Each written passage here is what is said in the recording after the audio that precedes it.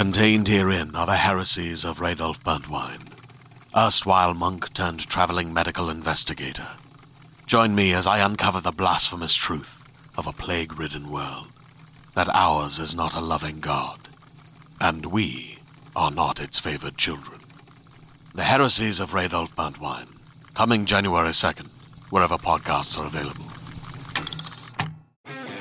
And now, listen to this on the Toddcast podcast. There's a few reasons that you'll know musician Todd Morse. One of them, he's the Offspring's touring bassist. He started up the band H2O, a cool punk band with his brother Toby. He's lead guitarist in Juliet and the Licks. He's also good friends with the guys in Sum 41. So they have a little side project together called the Operation MD. The dude's super talented, and he's a good guy as well. And when Todd was a guest, we talked about aliens and the God particle, binging Breaking Bad, Peaky Blinders, two great shows.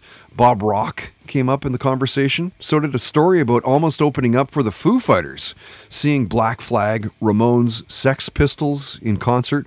We got into WandaVision and the nostalgia of having to wait a week for a new episode.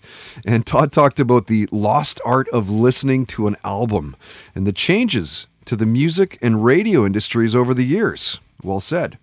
Listen to this.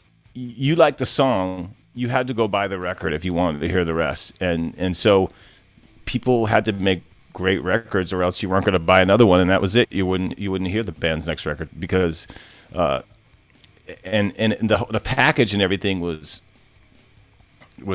part of it, and it was really special.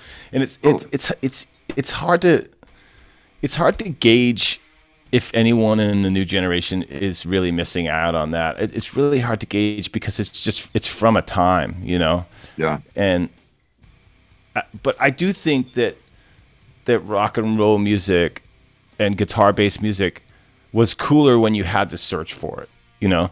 Right. You know what I mean? Like you felt cooler about finding it when it wasn't so accessible, you know?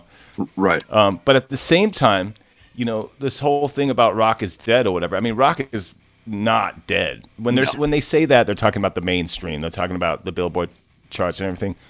But I'll tell you what, if DJs just started playing more rock would be mainstream again. Because that's people learn about music through repetition of hearing it all the time.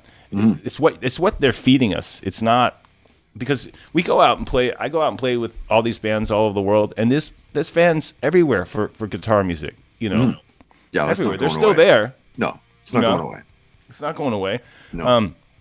Just like I think radio stations are just scared to take a chance now because they're just so locked into the advertising and the whole thing. But I mean, if every station across the country started playing the new Offspring single like 5 times a day, it would be a hit. It's a hit song.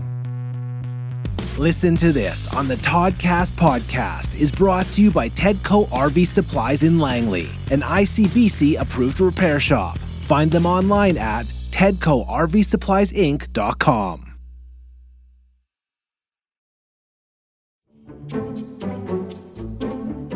Some of the best content for kids is both entertaining and educational.